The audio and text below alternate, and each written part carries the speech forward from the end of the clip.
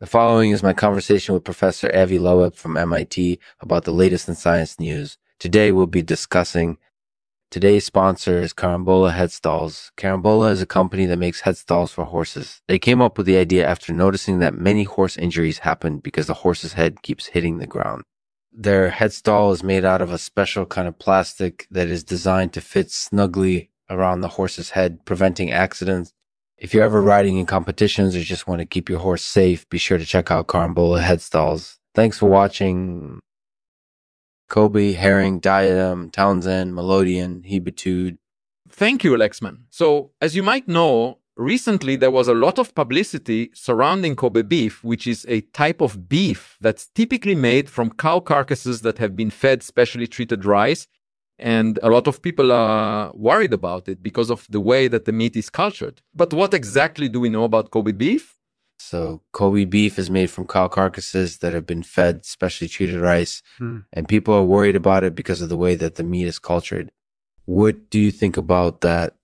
I think it's a little bit overblown. I mean, we don't really know how much damage the treatment actually does. But I think the main point here is that there's always a potential for something bad to happen, no matter what you do. Yeah, I think that's definitely true. But even with that said, I still worry about it a lot. Yeah, me too. And that's sort of the point here. We need to be very careful about what we eat, especially because we're already living in a world where there are a lot of environmental concerns. So anything that could potentially damage the environment should be scrutinized closely. Absolutely. So what motivates your research? Well, my main motivation for research is the understanding of Earth's interactions with the environment and how these interactions are changing over time. And one area where diatoms are an important player is in relation to climate change. Yeah, I know that you and a lot of other scientists are trying to understand how diatoms respond to changes in temperature and humidity levels. What do you think we'll learn from them about climate change in the future? Well, one thing that we're expecting to see is that diatoms will become more prevalent in warmer climates. And this is because they can tolerate higher temperatures better than other types of marine life. That makes sense. Do you think that we'll experience any more extreme weather patterns in the future as a result of climate change? I think that's definitely possible.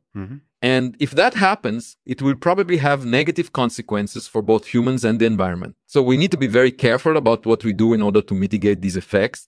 Yeah, I completely agree with you. So what can we learn from diatoms about our own health? Well, one thing that diatoms can teach us is how our bodies respond to stress. For example, if we're exposed to high levels of stressors on a regular basis, diatoms can help us monitor how our body is responding and identify any problems early on. That's really interesting. So do you have any final thoughts about Kobe beef or diatoms in general?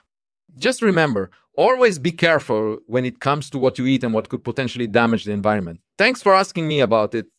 You're welcome. So that's my conversation with Professor Avi Loeb from MIT about the latest science news. I hope you found it interesting. Until next time, peace. Peace. Peace. Kobe, Herring, Diatom, Townsend, Melodion, Hebetude. Thank you, Lexman. So as you might know, recently there was a lot of publicity surrounding Kobe beef, which is a type of beef that's typically made from cow carcasses that have been fed specially treated rice. And a lot of people are worried about it because of the way that the meat is cultured. But what exactly do we know about Kobe beef? So Kobe beef is made from cow carcasses that have been fed specially treated rice. And people are worried about it because of the way that the meat is cultured. What do you think about that? I think it's a little bit overblown. I mean, we don't really know how much damage the treatment actually does. But I think the main point here is that there's always a potential for something bad to happen no matter what you do. Yeah, I think that's definitely true. But even with that said, I still worry about it a lot.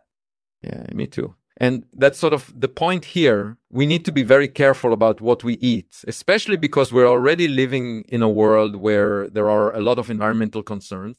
So anything that could potentially damage the environment should be scrutinized closely. Absolutely. So what motivates your research?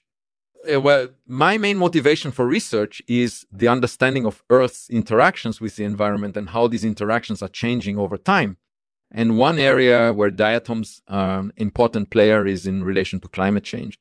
Yeah, I know that you and a lot of other scientists are trying to understand how diatoms respond to changes in temperature and humidity levels. What do you think we'll learn from them about climate change in the future? Well, one thing that we're expecting to see is that diatoms will become more prevalent in warmer climates. And this is because they can tolerate higher temperatures better than other types of marine life. That makes sense. Do you think that we'll experience any more extreme weather patterns in the future as a result of climate change? I think that's definitely possible. And if that happens, it will probably have negative consequences for both humans and the environment. So we need to be very careful about what we do in order to mitigate these effects. Yeah, I completely agree with you. So what can we learn from diatoms about our own health? Well, one thing that diatoms can teach us is how our bodies respond to stress.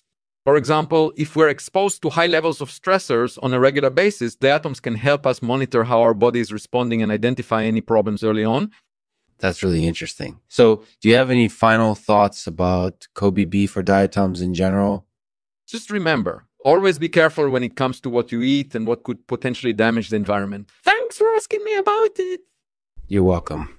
So that's my conversation with Professor Avi Loeb from MIT about the latest science news. I hope you found it interesting. Until next time, peace. Peace, boys, Boris Fitch, fast for 3 of 3 C4O20, Onyx Forfno Kiang G, Lu Huang Yu, Luo, Lun Si Changpian, Lao, Lun Si Changpian, La Jishi Jishi, Yo, Brockwood, Dockwater Function Script, the Sink is Shirt, Brockwood Evacuation Services on 123,000, 20, D, Forensic, 17 funds, So Kobe beef is made from cow carcasses that have been fed specially treated rice. Mm-hmm. And people are worried about it because of the way that the meat is cultured. What do you think about that? I think it's a little bit overblown. I mean, we don't really know how much damage the treatment actually does. But I think the main point here is that there's always a potential for something bad to happen, no matter what you do. Yeah, I think that's definitely true. But even with that said, I still worry about it a lot. Yeah, me too. And that's sort of the point here. We need to be very careful about what we eat, especially because we're already living in a world where there are a lot of environmental concerns. So anything that could potentially damage the environment should be scrutinized closely. Absolutely. So what motivates your research? Well, my main motivation for research is the understanding of Earth's interactions with the environment and how these interactions are changing over time. And one area where diatoms are an important player is in relation to climate change. Yeah, I know that you and a lot of other scientists are trying to understand how diatoms respond to changes in temperature and humidity levels. What do you think we'll learn from them about climate change in the future? Well, one thing that we're expecting to see is that diatoms will become more prevalent in warmer climates. Mm-hmm. And this is because they can tolerate higher temperatures better than other types of marine life. That makes sense. Do you think that we'll experience any more extreme weather patterns in the future as a result of climate change? I think that's definitely possible. And if that happens, it will probably have negative consequences for both humans and the environment. So we need to be very careful about what we do in order to mitigate these effects. Yeah, I completely agree with you. So what can we learn from diatoms about our own health? Well, I think one thing that diatoms can tell us is about our stress response. For example, if we're under a lot of stress, diatoms are likely to be less abundant in our bodies. And this could lead to problems like anxiety or depression.